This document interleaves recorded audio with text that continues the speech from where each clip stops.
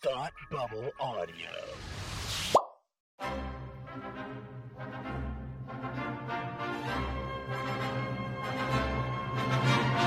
Look, up in the sky! You will never find the more wretched hive of scum and villainy. Welcome to Beer with Geeks with Tim and Frank. Who are you? I'm Batman. I am Iron Man. Your friendly neighborhood Spider-Man. Hi, Christopher. I'm Nero. My name is Inigo Montoya. You're a wizard, Harry. A couple of guys with a couple of beers and a whole lot of pop culture nostalgia. Make it so, number one. Ladies and gentlemen, the Beatles. Named the dog Indiana. Life finds a way. I am serious. And don't call me Shirley. Now sit back and crack open a cold one, because it's time for Beer with Geeks. It comes in paints. Shaken, not stirred. Great Scott! I was way off. I knew it started with an S, though. Hi, and welcome to Beer with Geeks, where two geeks geek out with beer. I'm Tim, and with me, as always, is my man who loves trilogies that wrap up. Frank, how are you today? I'm feeling a big sense of closure. I'm feeling a big sense of completeness and wholeness. I'm feeling good. How are you, my friend? Oh, I'm feeling quite well. I am feeling many of those same things, you know, just as a general human being. But also, Frank, because we saw the Star Wars. We saw the newest Star Wars.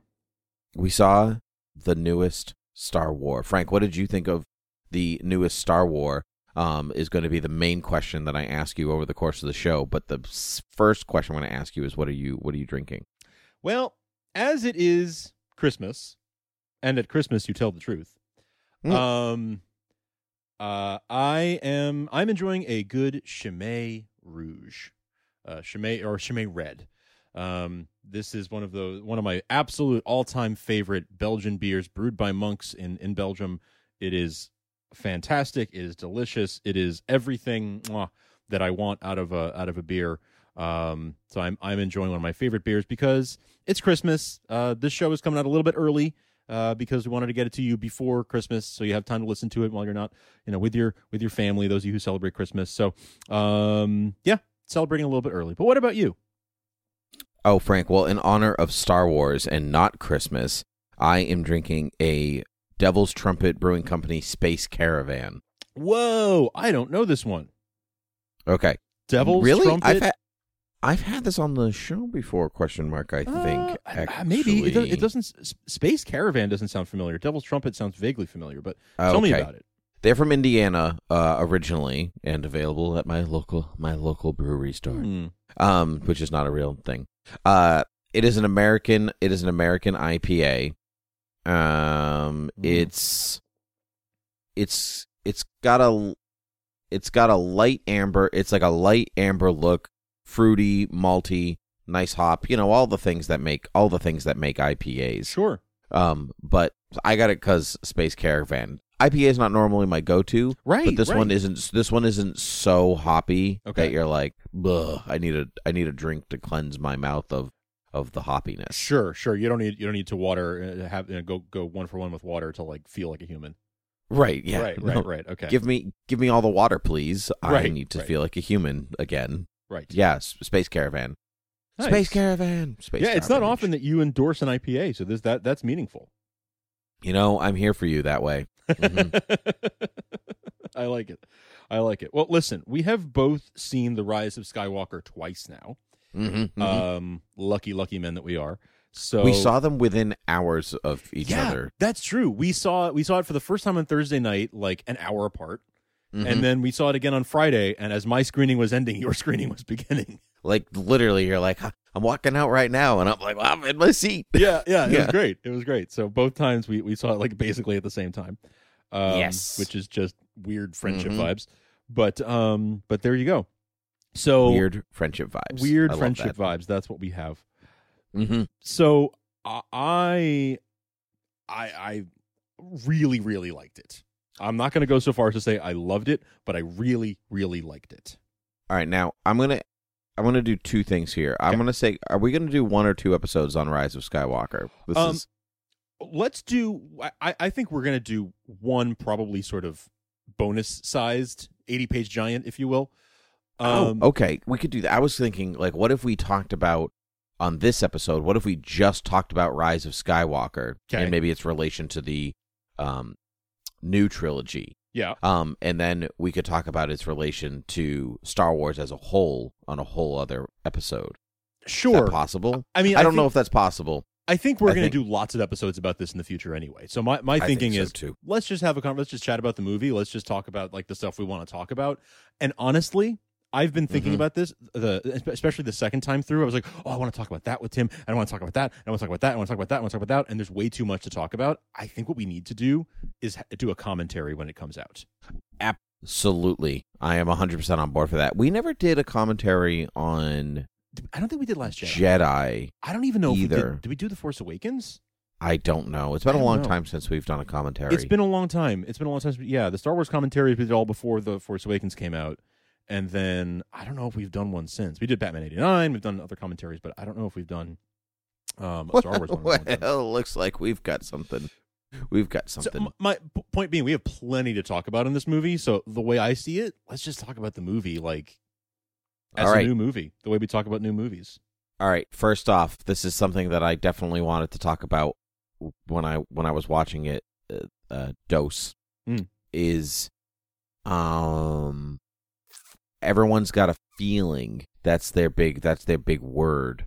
This go around, you know, like Rey says it first, I have a feeling, and then Poe says I have a feeling, and then Jaina says I have a feeling, and then Poe says it again. Finn, not Poe. Finn, yeah, oh yeah, yeah. No, Poe's got no feelings,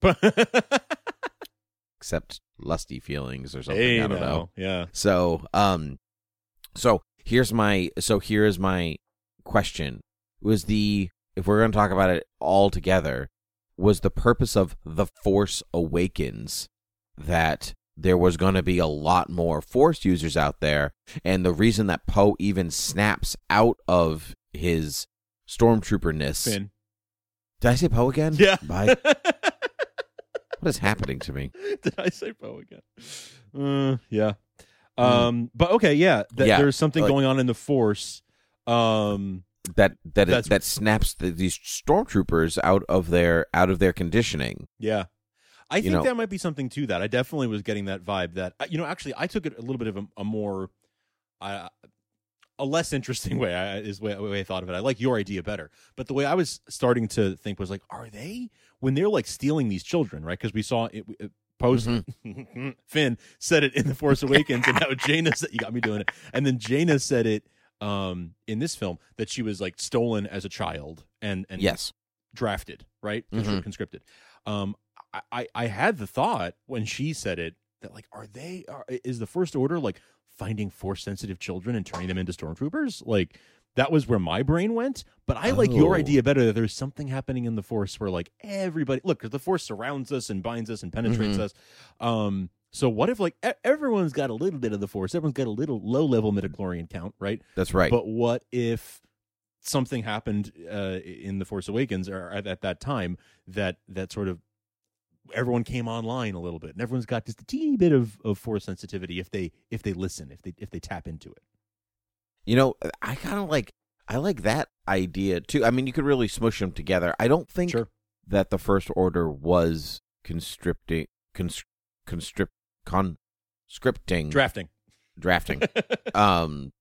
poeing. I don't think that they were only taking Force sensitive kids, because there are like, so if you go to, I've read almost every one of the new Star Wars books, that are out there, right. For this in universe. So I just recently read the Phasma book. Oh, and nice. So like she is not Force sensitive. Like that whole book is about her like joining the First Order and blah blah blah blah blah blah blah. And but she is not like strictly Force sensitive, and it makes no, like the whole book is about like becoming a stormtrooper, and they don't make any mention of that. So, but yeah.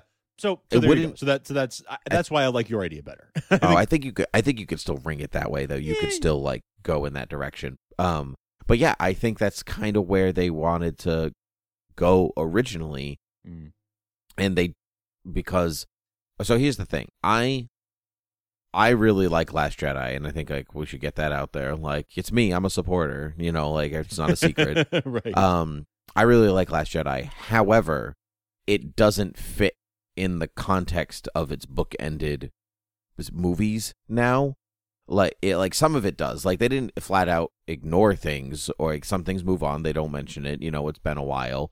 You know, like whatever. That's okay. But it doesn't progress the characters tons from The Force Awakens. So Rise of Skywalker had to play a lot of catch up. Yes, that's right. That's right. So that's right. So that's probably my biggest. If I have criticisms of this film, which I have some, that's probably the biggest criticism I have, is that there's a lot of catch up from Rise of from Last Jedi. Mm-hmm. I do want to talk mostly about the positives that I have, because I have more positives than negatives at this point. After the Me first too. viewing, you and I chatted immediately after the first viewing, as we did after The Last Jedi too. Called each other on the way home, and because we're friends. And we both were sort of, there's a few criticisms I have that are kind of like, my feeling at least was like, I don't like that I have these feelings. Like, I don't like that there are certain criticisms I have, and I wish I could explain them away or something. Mm-hmm. But from my perspective, for the second time I watched it, those things bothered me way less, because like I think it was on the first viewing, I had questions and I was like, how does this fit? Does it fit? The second time through, I felt like the story kind of, and I'm going to borrow a phrase a little bit from what I heard the Rebel Force Radio guys say and their analysis of it, but really the story, the plot, the story of this film was pretty linear and pretty direct, and the way they described it was like dominoes falling. One thing happens, and that causes the next thing to happen, causes the next thing to happen, and it was the second time through that I really saw how like boom, boom, boom, boom, boom, A to B to C to D. The first time through, I was like, this is a little. It almost felt convoluted. Like, we're going here, we're going here, we're going there, we're going. I don't really see how these things connect. But the second time through, it really felt like it strung together. The thing was, it feels like JJ. This was almost 2 films worth of story in one film. Yep. Because it feels like he was sort of like, well, we took this and I like The Last Jedi as well. I was also a Last Jedi supporter. Overall, there were problems I had with it, but overall, I was like, no, this is not. Sure. I don't have the same issues with it that people do. I have problems with every Star Wars movie. Me too. It's not. Me too. So yeah, exactly. I criticize things because I love them. That's right.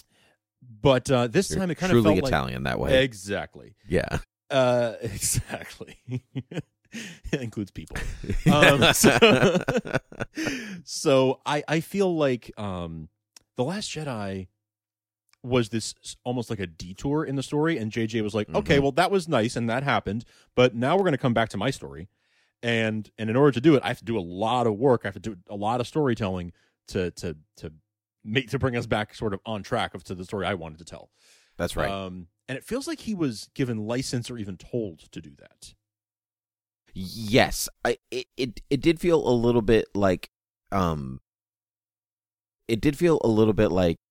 here are all the things on the before JJ was brought in. It's like, here's all the things on the whiteboard. Yeah, we got to cover all these things. You cool with that?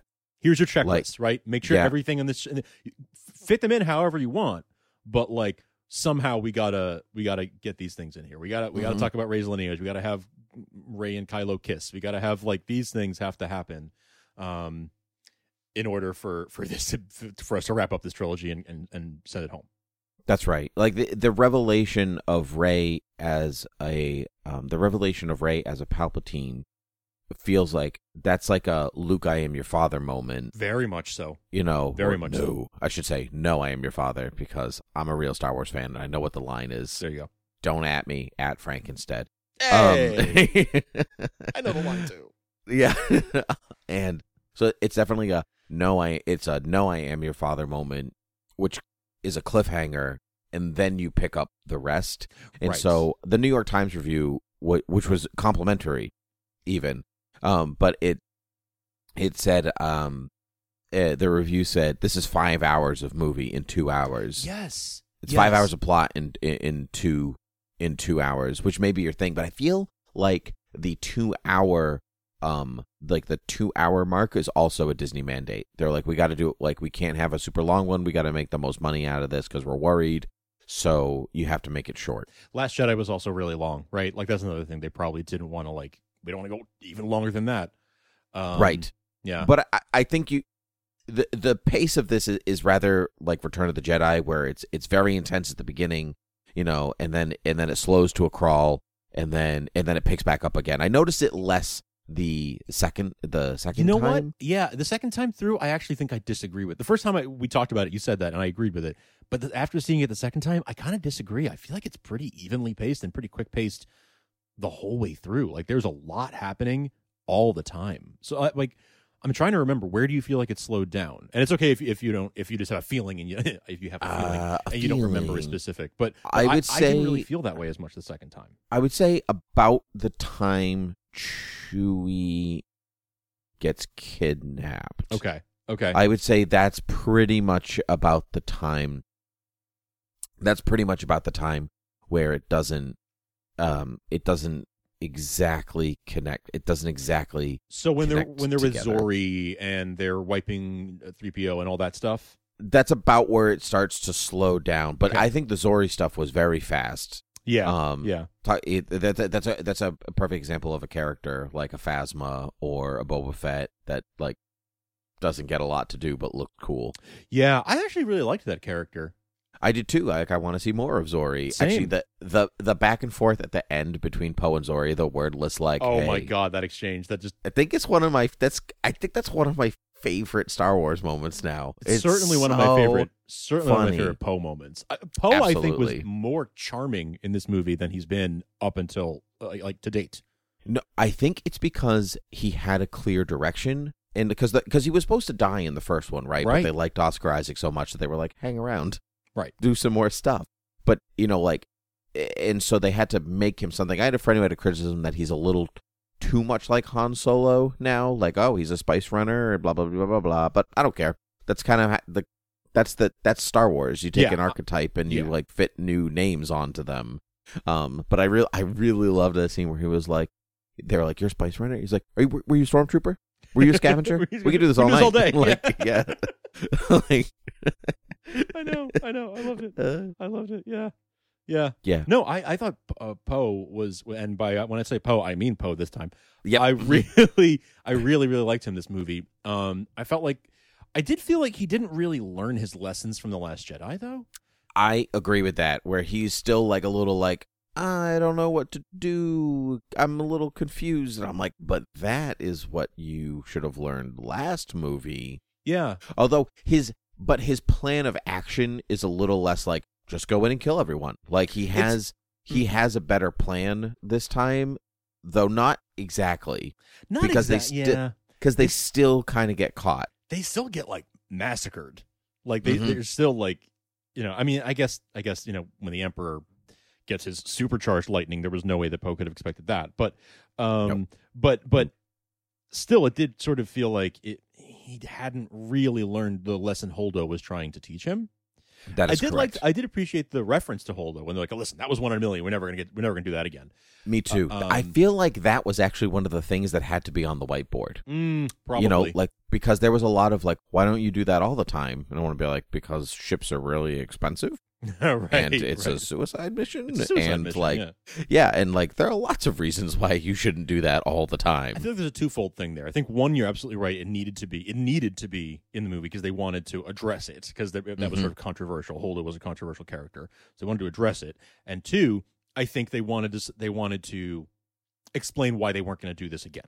Right, like because it does seem like, well, you did it once. Why couldn't you just crash a ship into the other ship again? Like, and that's a great point. Yeah, but they wanted to explain, like, well, all right, that was we might have written ourselves into a corner with that because now it's like just do it every time. It's like, well, if this superhero has this superpower, why don't they just use that all the time? Well, because it sort of would get real boring if they did it every time. So that is here's correct. a reason why they can't. Sometimes Spider-Man has to run out of web fluid. That's exactly right. So like you need to raise the stakes somehow. So they had to say like, listen, that was 1 in a million. That's never going to happen again. Let's just get that out of the way so that people wouldn't criticize it, saying like they could have just crashed a ship into the other ship and called it a day. And that left room for Finn and Jaina to do what they did with like attacking the control tower of the Star Destroyer with its own gun. Yes, 100%. Oh, I got to talk about that. this is the first time we've ever been that close to a Star Destroyer. Yeah. Like, up close. And I just, like, couldn't stop taking it in. It's so cool. Because, if you think about it, in the history of Star Wars, Star Destroyer started out as a 2-foot model. Yes. Or, like, a 4-foot model, however big it was. And now they're standing on what is essentially that model. You know what I mean?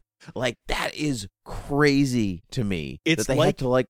It's like when we got that close to the Death Star in the original Star Wars, right? Like, on the surface of this thing. That's right. Except that we've had 42 years of looking at these things from far away. Away, and now we're real up close. I mean, even when we saw one in Rogue One, right, and we saw like a close-up shot of it, we were like, wow, look at all the detail on that Star Destroyer. That's so cool. And now we're literally walking on it. That's right. It's the walking on. Like, the scale of... Because you get the scale, but ships are ships on a screen. Like, you can only look so far. But for them to just be standing on it and how vast it truly... Like, I was really taken, like, not aback, because that makes it sound like a bad thing, but it made me catch my breath. Yeah. Like, that was really, really neat. I loved that so much. And I loved the almost like horse race justification from The Last Jedi to then have them running on the horses in this one. You know, I didn't think about that in that way, but that's kind of true. This is sort of a mirroring of that. Yeah, that is true. Yeah. I liked even the in-movie explanation of, like, they were going to the First Order was going to try and jam their speeders, but they couldn't because they didn't have speeders. Yep, that was really I liked that they even so, like, that group of stormtroopers that's no longer stormtroopers, Jaina, and like all this group, like, I love their rejection of technology, because it to them represents part of, like, being in the First Order and their childhood and, like, all this stuff. So they're like bows and arrows and horses. That's not because they have to. It's because they, like, choose to reject that. Back to basics, off the grid, like, yeah. But I love that they use their information. I will always say that about Finn's character, that they always, he knows the stuff, and they always utilize that info. He's, like, necessary that way. Yes. I really like that. I actually really liked Finn in this movie, where I can't say that about the other two. He kind of annoys me in the other two movies. Oh, I liked him a lot in The Force Awakens, but I was not thrilled with his storyline in The Last Jedi. I liked him a lot more in this film. I am the opposite of that. He kind of got on my nerves. He was a little too excited, a little too big, like, just a little too. There was a little too much happening, and then I didn't love his story in Last Jedi, but I did like his arc conclusion with his battle with Phasma, because he's confronting the representation of, like, his grief and his pain and his childhood and, like, all this stuff. So I really liked that. Agreed. But I really liked what he did with his character. He was just reserved, and he like he was confident, and he knew what to do, and, like, he didn't overstep he didn't bypass his logic for emotion like he did, like he's done so many times before. Like, oh, emotions are new for me. And so, like, he's kind of, like, found this gap between the two of them. I really dug that. And I really want to I'd watch a movie or a television show with Jaina and Finn. Like, 100%. Oh, absolutely I would. Which I kind of feel like we got a setup for. Not only just possibly a setup for, but John Boyega did oh my God, I loved the people I work with video thing. And Naomi Aki, the woman who played Jaina, she says, "I'll see you real soon. I have a feeling." Oh, nice. Yeah. I think she's getting a Disney Plus series, maybe with. I think it might be like the Jaina show with Lando being in it, with Finn being in it. You know, like, I have a feeling that might be what's on the docket for her. I think so too, just because that scene with Lando and Jaina felt a little forced. Like, here's Lando Calrissian, like, the general that they all know. Like, we know who he is, 3PO. Yeah, like, right. You know, and she's just like, he's just sitting by himself, and she's like, "Where you from, General?" Like, what a weird question to ask somebody. And then let's find out. Yeah, and he's there's like, there's your pilot right there, right? There's your backdoor pilot. Yep, right there. Let's find out, kid. Actually, I gotta say though, Billy D. Williams crushed it. Still got it. He still has. He came on screen. I was like, my God, he looks good. I know. He's 82 years old. So good. Did you know that was him before he even took the mask off? Like when he when he shot that stormtrooper through the eye. Yep. And he was like, Leia sent me, come with me. I was like, yep, that's him.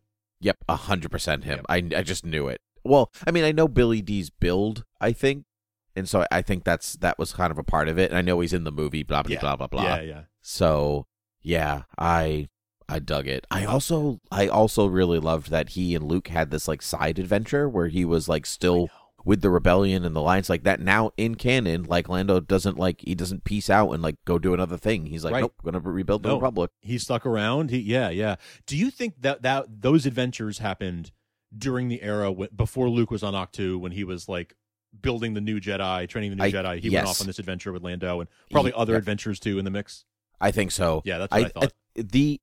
I was thinking about this during the movie actually. So Luke's only disappeared for a couple of years. He wasn't gone for those 30 years, obviously, because he was like training the Jedi and like doing these other adventures and looking for Sith temples and so blah blah blah blah blah, all that stuff. Training Leia, which we'll get back to. Right. So Kylo Ren's only been functioning as Kylo Ren before Force Awakens, probably 4 to 5 years, I'd say. Yeah, I'd say 5. I'd say 5 years, and maybe Luke disappeared. I mean, he's been functioning as Kylo Ren. So do we think that Force Awakens happens like 5 years after the incident between Luke and Ben? I think so. Something along those lines. So Luke's been missing for about 5 years. That's right. Yeah, I could sign on to that. Maybe someone listening knows. Maybe there's something in a comic or a novel or something that I haven't read. Certainly, you've read more of the novels than I ever have. Speaking of comic, would recommend the new Charles Soule Kylo Ren miniseries. Oh, really? Okay. Because it starts with the burning of the Jedi Temple. Oh, great. Okay, I do want to read that story. Now that we've had the completion of Kylo's arc, I actually am even more interested in going back. Oh, it's only one issue so far. It's only going to be 4, so there's like no catch up. You just have you're one issue behind, and it came out last Wednesday. Right, and if it's a 5-issue miniseries, then I can read that in like an hour. So pretty sure it's even 4. Like you could read it in it moves quickly. It's well written. Snoke's a main character. Nice. Like so you see like where it all plays out. Let's talk Snoke, since you mentioned him. All right. So was Snoke? I knew it. We saw the back to tank with the Snoke parts floating. Mm-hmm. Was Snoke a puppet created by the Emperor, or was Snoke, as had been sort of bandied about as a theory, was Snoke sort of a deformed, failed clone of the Emperor? Oh, okay. So I had always kind of worked under the assumption that he was a failed clone, right? But I don't think that's the case anymore. Okay. I think he is a literal creation of the Emperor as a puppet to like do the things he needed to do because the Emperor was stuck to a machine. So he like created a Frankenstein to go be his body out and do his bidding, his drone, his puppet. Basically. Okay. Because there's a line in that Charles Soule miniseries or something where Luke Skywalker is actually the reason that Snoke is deformed. So, yeah. So, and there's no story behind it yet. Like, I don't know, like, where that comes from. Sure, but like a line that referenced that. A line that referenced that, like, sorry about what, like, Luke did to your face, basically. Oh, okay. And so he is, so that, like, deformed clone, he could still technically be a clone of the Emperor, like, just not, like, a fully formed one. Sure. But he looks the way he looks because of Luke. I'm trying to remember, did the ones in the back of the tank have the messed up face? Kinda, yeah. But not like they didn't have that big split down their forehead. Okay. Yeah. And so but and Snoke's backstory had never been revealed. He knew he came from the outer regions and that's pretty much it. That's it. And so that's where Exegol. I knew it sounded like a It sounds like hexagon. Yeah, it sounded like geometry, but I couldn't remember. Exegol. So that is in the outer regions. So right. This Way uncharted planet. So anyway, so are you satisfied that with Snoke just being a puppet and that's like Yeah, It's I fine. am too. It's fine. You know, it's fine. It does feel like a lot of things were like they didn't know where they were going with them in episode 7. And that is still kind of clear. Like it's if you really look, you can kind of see the seams. Yeah. Oh, yeah. I don't even. They're not really well stitched scenes. Not super well. But so like, if I was gonna again lovingly criticize, I would point those things out. I'd point out that like it's pretty clear that they didn't know who Snoke was going to be when they started out. I don't think they knew who Rey was going to be when they started out. I don't think they knew.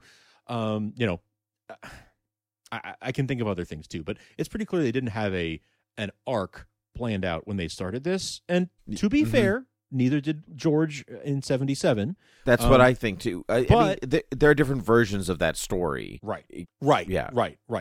I think that they had like a rough thing of like, you know, Rey will find out who she is and that will be meaningful. Like very, very, very rough sketch.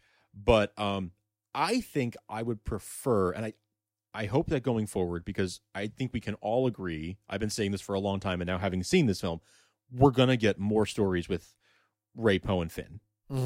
100%. I do have a theory of how they're going to structure that, that I'll get to in a second. But if we're going to get more of those films, I do want them to have an idea of where it's going. I want them to have like a blueprint of like, here are the things we're going to hit. Like, obviously there'll be changes along the way, but I do hope that we get some sort of a blueprint so that it's not just sort of winging it and you see them pretty sharply take turns. Like The Last Jedi was a turn. And and at the time, I and still say like that wasn't necessarily a bad thing. But I do think for like the smoothness of the flow of this trilogy, it feels a little out of place now. Yes, I'm 100% with you, because even though, like, let's say George didn't have everything exactly mapped out, there were some things that were still in his brain. Like the Emperor was in charge of the Empire all the way back in the Force, all the way back in A New Hope. You know, mentioned the Emperor has dissolved the Senate. Blah blah blah blah blah. No, that's my that's not my Tarkin. That's my Obi-Wan. Grand Moff Obi-Wan. The Emperor has dissolved. There, that's better. I had to go higher, less nasally. But anyway, so some of that was mapped. Like maybe Vader and Luke's relationship wasn't mapped, and like you can see those seeds in the prequels where like all of a sudden they're like where Master Yoda trained me. Enter Qui-Gon, and you're like, sure, what? Sure, who's absolutely. this guy? Absolutely, yeah. Or Leia remembering her mother, like things like this. Yeah. Like they don't. Star Wars never exactly matches up. And actually, I want to go back to that the New York Times review, actually, because they said something in it, and I actually meant to text it to you yesterday, and I forgot. I want to see if I can find the exact line. It was written by A.O. Scott. If anybody wants to follow him, he's a great reviewer. I'm putting it in the show notes. Excellent. And so he says, most we have grown to fond. Oh, okay. So, at least since Return of the Jedi, the point of each chapter has been consolidation rather than distinction. For a single film to risk being too interesting would be to imperil the long-term strategy of cultivating a multi-generational, multinational fandom. The Rise of Skywalker, Episode 9, in case you got lost count, is one of the best. Also, one of the worst. Perfectly middling. It all amounts to the same thing. Interesting. Yeah, that's a very interesting point of view.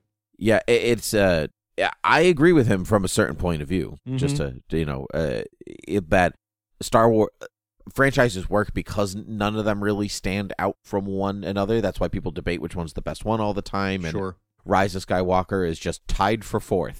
You know what I mean? Yeah. Like it's just that's so perfectly said. Tied for fourth. Yeah. That's from the New York Times article. I cannot claim really? that as my own. I'm pretty sure that was from there. Maybe it's from my brain. No, I'm pretty sure that it's like, you know, everyone's got their favorite. Let's say it's Empire, and then you got your second favorite, and then you got your third, and then everyone's like, nope. After that, they're all fourth place. It is here in the article. Yeah. The only result could be a 9-way tie for fourth place. Yep. Oh, yeah, okay. Yep. So mine's a little bit different. Like, but even then, like, I was looking at my own Star Wars ranking yesterday, and I was like, all right, this one's first, and this one's second, and this one's third. And I'm like, no, this one's third. Or is it this one? Is it this one. It's become way too hard to rank them, and it's always hard for me to rank things, but like it's become way too hard. It's way too complicated. I will say, I do, even after the second viewing, I do think that I enjoy The Mandalorian more. The Mandalorian feels more in place with Star Wars. Yep. Than the sequel trilogy does. I feel like they nailed the feeling of the world and the galaxy of Star Wars in The Mandalorian in a way that the sequel trilogy has not quite. I have a theory about that. And I think I have facts about it. One, Dave Filoni. Dave Filoni is a huge part of that. And Jon Favreau is not getting enough credit. He is the showrunner. Agreed. So Jon Favreau is a huge part of that. Dave Filoni is another part of that. Deborah Chow is a huge part of that now. She has been fantastic, and that makes me so excited for the Obi-Wan series that she's going to be showrunning. So excited for the Obi-Wan series. I was before I saw her episodes. Now I'm like, just give Deborah Chow everything. Give her everything. This is great. She's so good. Oh my gosh. But anyway, so I think Deborah Chow and Dave Filoni are the future of cinematic Star Wars, by the way. Me too. Dave Filoni should have been the future of cinematic Star Wars from the beginning. I think he's finally getting that recognition, and I hope he becomes like the Feige. But that's what's missing from. You could argue that Kathleen Kennedy is supposed to be the Feige, but she's really not. Yes, because Feige gets Marvel. Yes. Like he understands the property to which he's working, and she gets a lot of Star Wars, but she's not, say, like a fan. Yeah. The way that Feige's he reads comics every week. Like, I mean, and like, I think it's like the way that maybe we read comics every week. And we're like, yeah, I read them every week. And that means I have about 200, that I'm like backlogged on. But he's up to date, and he is was a fan from the beginning. Kathleen Kennedy was not a fan from the beginning. She was one of George's producers from the beginning. So she was on the creative team in a sense from the beginning, or from very early on. Mm-hmm. But she's not a fan in the same way. And I hear a lot of vilifying of Kathleen Kennedy that I think is totally uncalled for and totally unfair.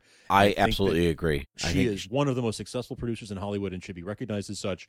And she's a nice lady, too. And just yeah, right. And also just a human being with feelings and shouldn't have things said about her. Yep. I 100% agree. And don't, everyone shut up.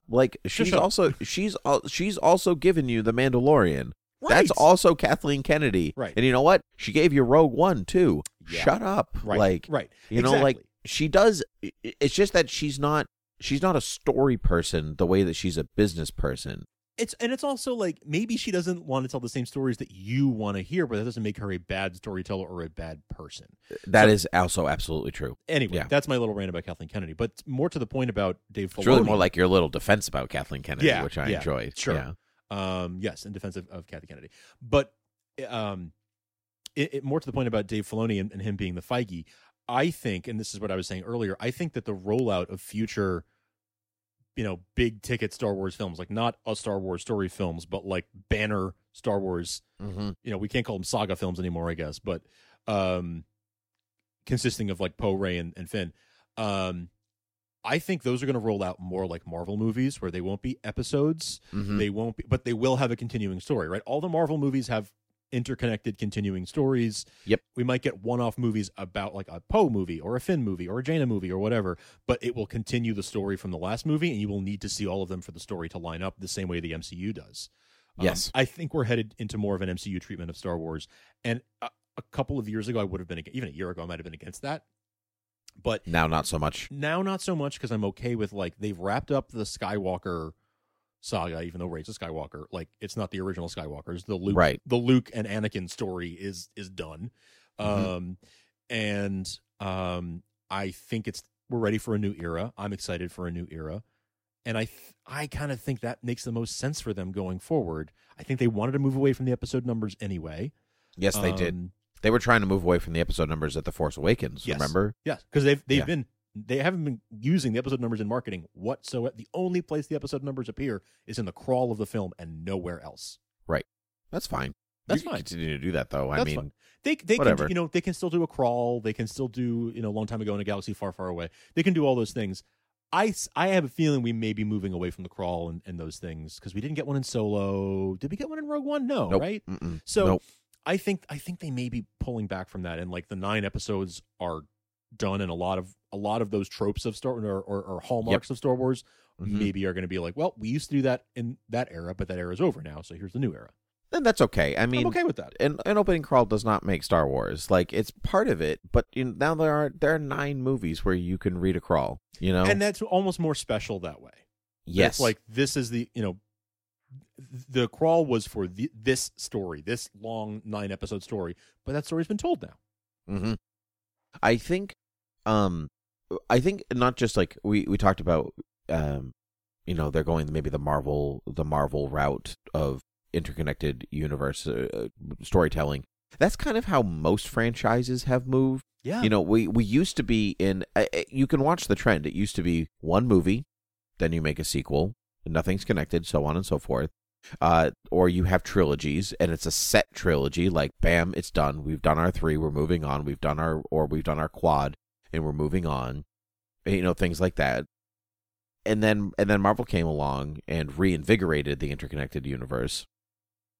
And so, but I think the most important thing about Marvel, the thing that they've done the most well, is to have a story plotted out for. It's going to be a long, sort of indeterminate number of films, but we know where we're going with them.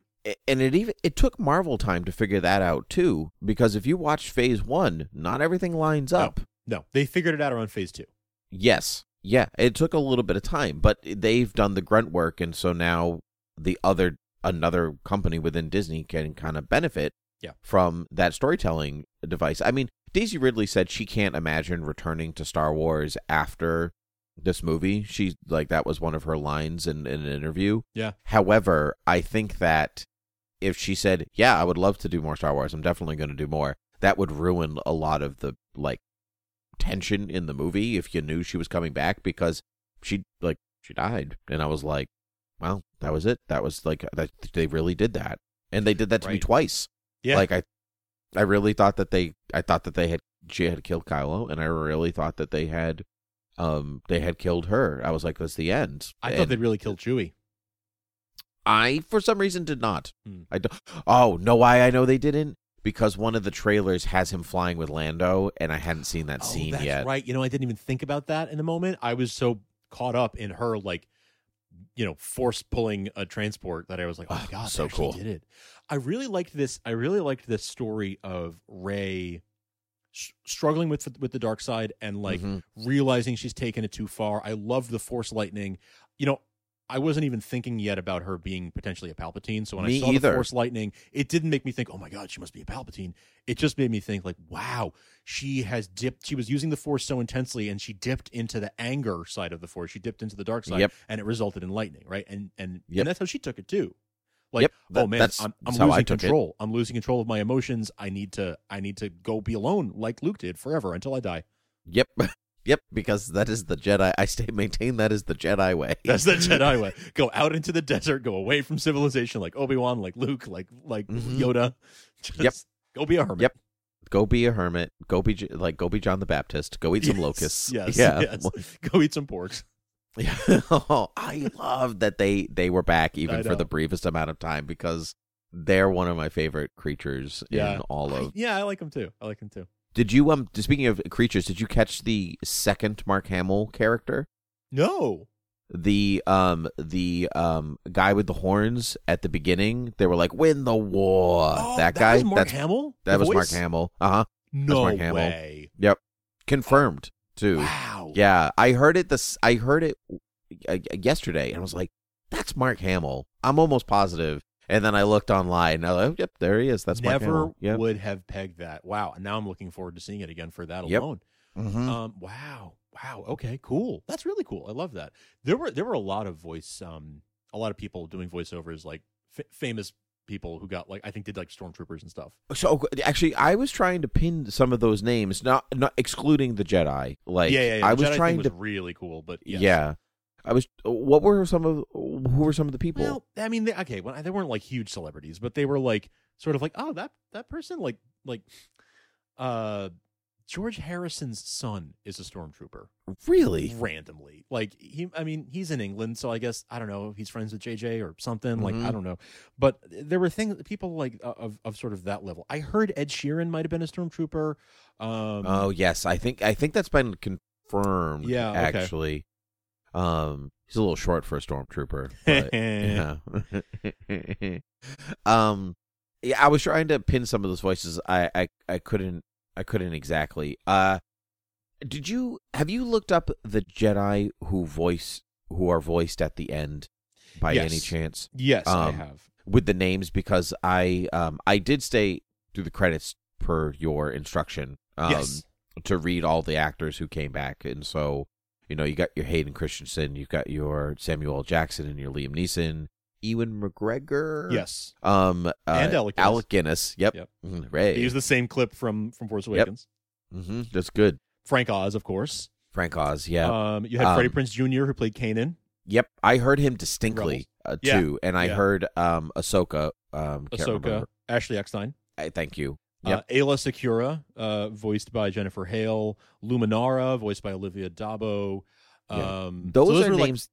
Those are names that are known from like animated series and people who like know the Jedi who are in the background of the prequels, but they never necessarily speak. Or never had like, I mean, they were like background characters, right? Background Jedi. Sure, but explored in Clone Wars. Ayla Secura is like explored famously. Ayla's in Clone Wars quite a bit, I believe. Yeah, she's one of the people. She's one of the ones gunned down in Order 66. You can see it on film, like the big mushroom Wizard of Oz planet. Yeah, that's right. Yeah, she's a Twi'lek.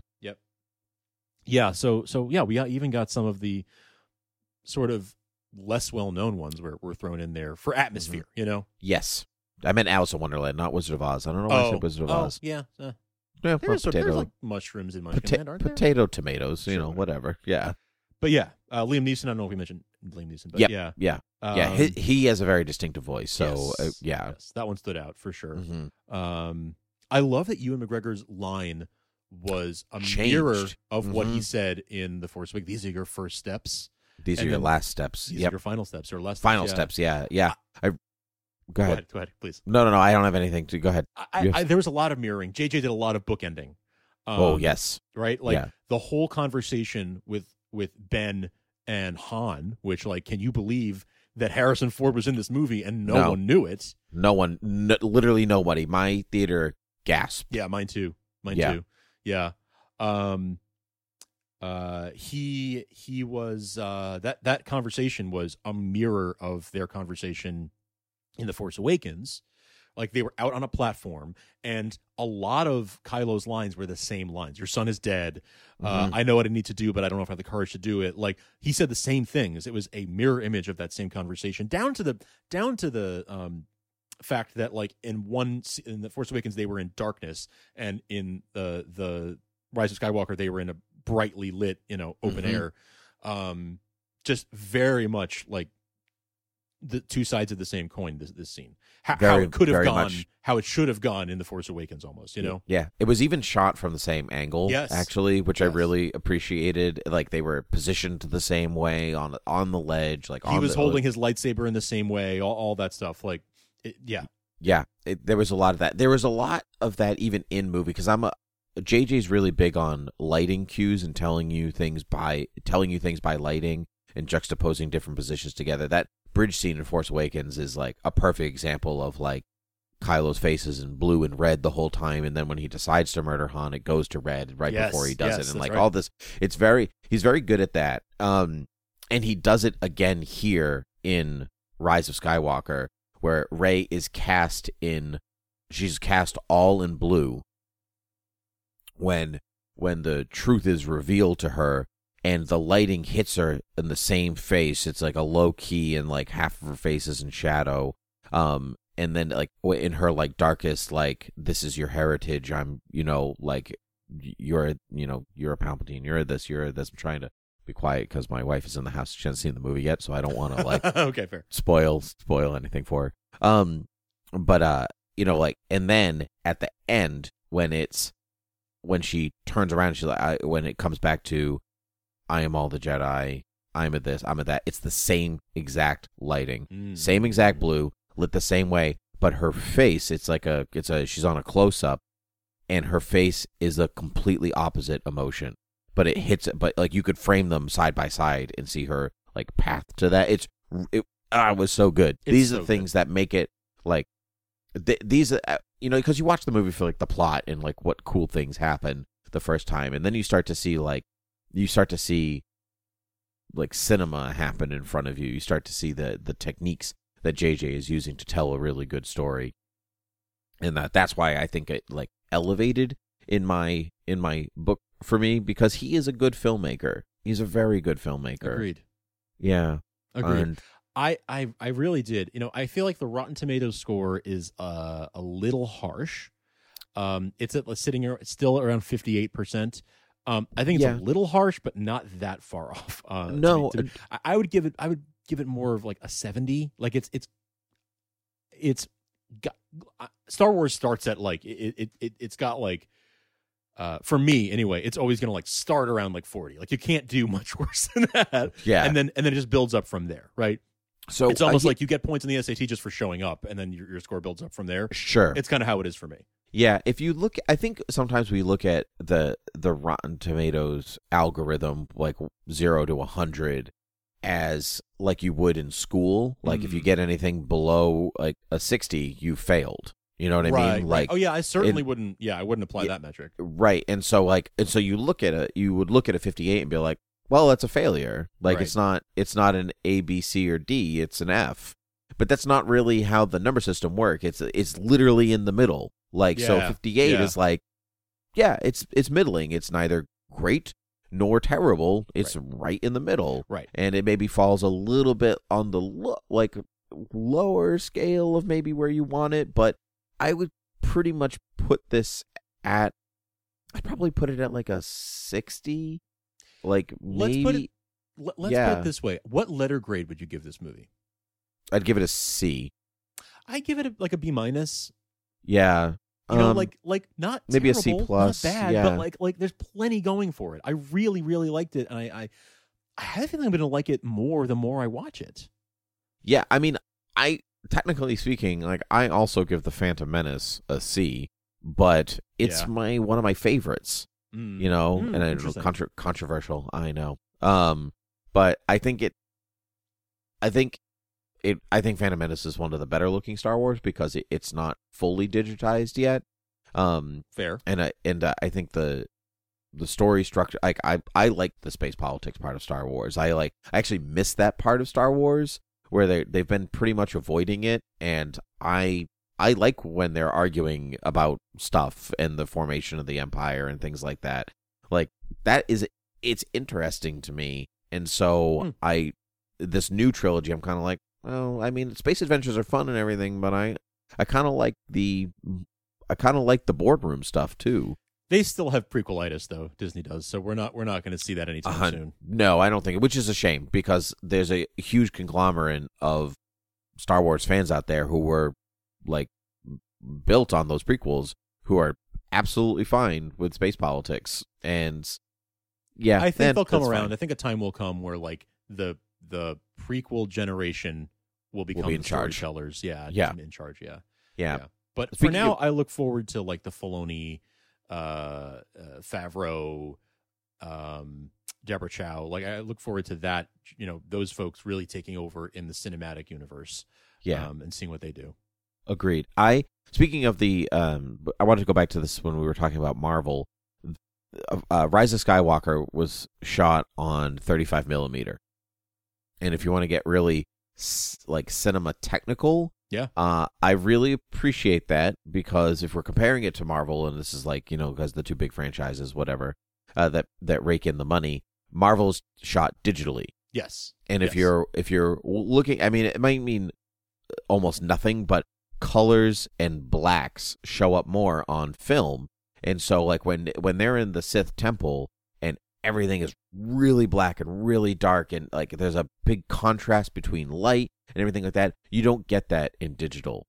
You can only get it on film. That's right. That's why if you line up Marvel films, a lot of them look gray almost, like even the darkest darks are still kind of gray. They just don't get that depth of saturation, and that's why I just think it just looks so good. So I hope they continue to shoot in 35 millimeter, because one, it's keeping Kodak in business, but two, I like you can't beat the color contrast that JJ brings out. I love the look of film. I have to say, I saw this film first in like just standard. Yep. I don't really like 3D, so I try to avoid 3D as much as I can. I saw it in standard first, and then or like Dolby Atmos, I guess. And then I saw it in IMAX 2D, and it looked superb in IMAX 2D. Like outstanding. So if anyone hasn't seen it or plans on seeing it again, I mean, if you haven't seen it, I hope you weren't listening to this. But if you plan on seeing it again, if you can find an IMAX 2D screening where you are, I would really recommend it. It looks fan-freaking-tastic in IMAX. It just really pops. Maybe that'll be my next. Maybe that'll be my next time. Nice. I don't know. We should probably wrap things up soon, but what other things haven't we mentioned that we want to get out there? We're going to talk about this movie. I think we'll probably do like a follow-up episode maybe in a week or so, week or two. I think we should, because I think there's just so much to be said. But what things must we say today? That first planet that Kylo is on is Mustafar, apparently. Oh, okay. I like that. The opening scene. Yeah, I wish that there was a bit of Vader's castle somewhere. Oh, yeah, that would have been cool. That would have been super cool. I mean, I assumed it's been ransacked in the 30-plus years since Vader has been dead. I'm sure Kylo has ransacked it and taken every oh, I'm sure. I'm sure. Yeah, but every little memento he could find. Yeah, but apparently it was supposed to be Mustafar, which is pretty cool. That's cool. I did feel like the battle on Endor with all the water felt like water Mustafar. Like it was the Mustafar battle, but in water. Yes. You know, we haven't actually two things we before we wrap up, because two things we've actually not talked about at all. Kylo's redemption. Yes. We have not talked about that. We have not talked about Leia at all. True. So I think we should cover, and Luke for that matter. So we should cover those things quickly. Yes, we've talked about Kylo's redemption off air, so I'm going to say the same thing I said to you, just so it's on record. All Ben Solo wanted to be was his grandpa, Anakin Skywalker. He wanted to be Darth Vader in the worst way. That's why he looks the way he looks. He acts the way he acts, so on and so on and so on.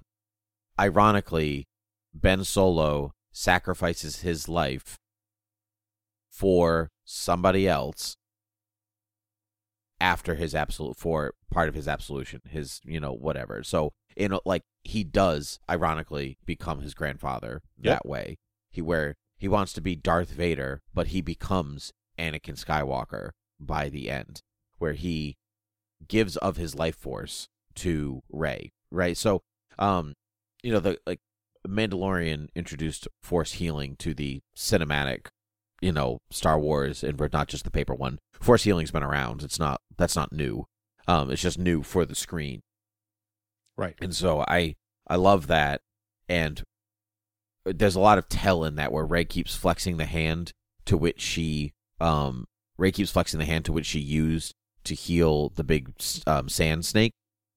So she says she gave part of her life force to the snake. And so Kylo uses all of his life to bring Rey back, which in some ways negates death in Star Wars now.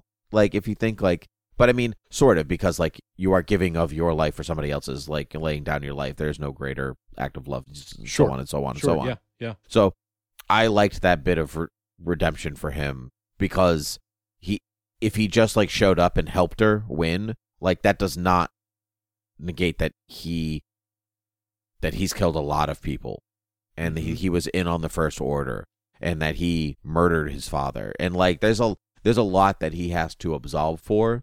And his showing up at the end in a ripped T-shirt that's not going to be the thing that does it. But giving his life so she can live, that's a thing. That's a thing. Yeah, and I really the same way his that. grandfather did. Exactly. Yeah, Vader can't just be and now everyone will love me because I did this. Nope, you killed a lot of people, Darth Vader. You were a terrible, terrible person. So I think that was great That was a good wrap up on him. Although I am bummed if there are more stories with these characters. That's it for Adam Driver, because he is an immense talent and I will miss him. Yeah. Yeah, it is too bad. But I feel like we don't need a Kylo Ren movie. Nope. I feel like that's that might still happen in comics. We might still get more like, things that were happening during the First Order era in a comic or a novel or something, but I don't know if we'll see it on the screen. No, I don't think so either. I don't know if I need it. I don't think I need it either. I wouldn't mind. I mean, I'll always read a comic or a book or whatever, but on the screen, that it'll feel like a force. Huh. Yeah. I know what you mean. Yeah. So there's that. And as for Leia, I think that they worked with what they had pretty masterfully. And that was tough. And I was a little confused the first time as to like why she died, but she reached out with everything she had left to talk to Ben, right? Across space and time. She reached out with everything she had to die. And I read that Rise of Resistance book, and now that this yes. I enjoyed your read up episode on it. Oh, thank you. What I didn't mention on that episode, which I will mention here, is that she had never really fully recovered from her jaunt in space, where she was still kind of ill and weak. And so for her to reach out like that is like she never really recovered, which they don't say in the movie, but like, I mean, she doesn't move very much, obviously, because of what they were working with, but right. There's a part of like she didn't have the vigor that she had before, and this was kind of the end. That was kind of the end of that. That's interesting. That makes a lot of sense that she hadn't quite recovered from that yet. Yeah. But I thought it worked very well. Impressive and very most impressive. What they were able to do with what they had. Yep. And the training sequence between Luke and Leia, hands down, one of the best things I've watched in Star Wars. What a surprise. I was not expecting anything like that. I was not really expecting to find out that Leia had trained as a Jedi. We always knew she was powerful in the Force, but I didn't ever think that she would have formally trained. And why she never completed her training. Didn't follow through. But it gave her what she needed to train Rey. That's right. Yeah, that plus the books and everything. And I love that because people were really bummed that she didn't train, because that was a big Legends thing, original Star Wars canon. And then they opted not to go in that direction, and then Rian Johnson did the thing with the Force. And this was one of those times where they didn't ignore what he did, but they validated it. They built on it. They built on it quite well. And also the helmet that Rey uses in her training sequence is the same one Leia is wearing in that training sequence, by the way, which is cool. That makes sense. Leia would have given it to her. Yep. Mm-hmm. Yeah, right, yeah. right. She would have had it. And I like that Luke had her lightsaber. Yes. And that it's buried and all that. We have more to explore. We're not much, but yes, but I loved all of that. I was not expecting to enjoy the Leia piece. I thought it would feel more shoehorned than it did. It really felt pretty, especially on subsequent viewing. It works better the second time. It fits. Yeah, it works. It does. Yeah, work. It works really well. What I don't think works is Chewie getting the medal. That's so strange to me. It's a little funny, but it's kind of heartwarming at the same time. Because it's for that's pure fan service of like he didn't get a medal in the first one, so now he gets his medal. Like, yeah, I don't know. I don't mind that I don't mind it nearly as much as I mind the Reylo kiss, which we don't really have time to talk about. But I really didn't care for that. No, I didn't care for that either. I think you had said that it's like a goodbye almost, as opposed to like a I love you kind of thing. It's I didn't say that, but somebody said that to me, where it's like a thank you kiss, as opposed to a like, I love you, can't wait to spend the rest of my life with you. Second time I watched it, I literally had the thought, how hard would it be for like a fan to just edit out that one shot of the kiss? Like, does the scene still work if it's like they're looking into each other's eyes and then he keels over? And like, you know what? It does work. You could just, like a fan edit could just pull that right out and it wouldn't affect anything. Yeah, but I think that was one of the things from the whiteboard. Totally, it absolutely was, because so many fans wanted that. They weren't going to give it to them full force, but they would give them a nod. Yeah, here's your Reylo moment. Didn't like it. I didn't like it. There's a kiss in every Star Wars, though. Or every Star Wars trilogy. Yeah, I guess that's true. So we got one now. There you go. There you go. All right. Well, I guess we really should wrap up. So, Frank, where can the people find us? You can find us at beerwithgeeks.com. We just published our holiday special last week. I hope you enjoyed that. All of our shows crossed over. All of our shows from thoughtbubbleaudio.com. So I hope you enjoyed that little Christmas card from us to you. We are on Apple Podcasts, on Stitcher, on Spotify, everywhere podcasts are found. You can tweet at us at Beer with Geeks or email us beerwithgeeks@gmail.com. I think we're going to take a little bit of a break here as we head into the new year. So will be no new episode the week of New Year's, but we'll be back right after that, taking a little holiday break. But thank you all so much for listening. We love you all so much. It's been we're past our 5 years now, but as we hit the end of the year, happy holidays, Merry Christmas, Happy Hanukkah, Happy Kwanzaa, Happy everything, Happy New Year. We love you all. Thank you for listening, and we'll be back in 2020. This is our last podcast, I guess, of this decade. Wow. Ooh, I'm like that we went out on Star Wars. That's pretty sweet. Feels right. Feels right. Feels I have good. a feeling. Feels good. I have a feeling. Oh, man. There's definitely more to talk about, and it's like sitting in the back of my brain. As soon as we're stop recording, we'll be like, no, shoot. In 2020, we'll circle back. I think in January we should do like a part 2 of this. And just yeah. Yeah. You know, because we did exactly what I think we didn't really talk about it in line with the other movies, like how it stacks, and we didn't talk about Palpatine like at all. Yeah. He looked great. He looked great. He did look great. The milky eyes was a really creepy touch. I liked it. Oh, horrifying. So anyway, but Frank, this was great. And so until next time, cheers. Cheers. May the Force be with you. Always. Right? This is your last podcast. I just stopped recording, but you can keep that in if you want. I will.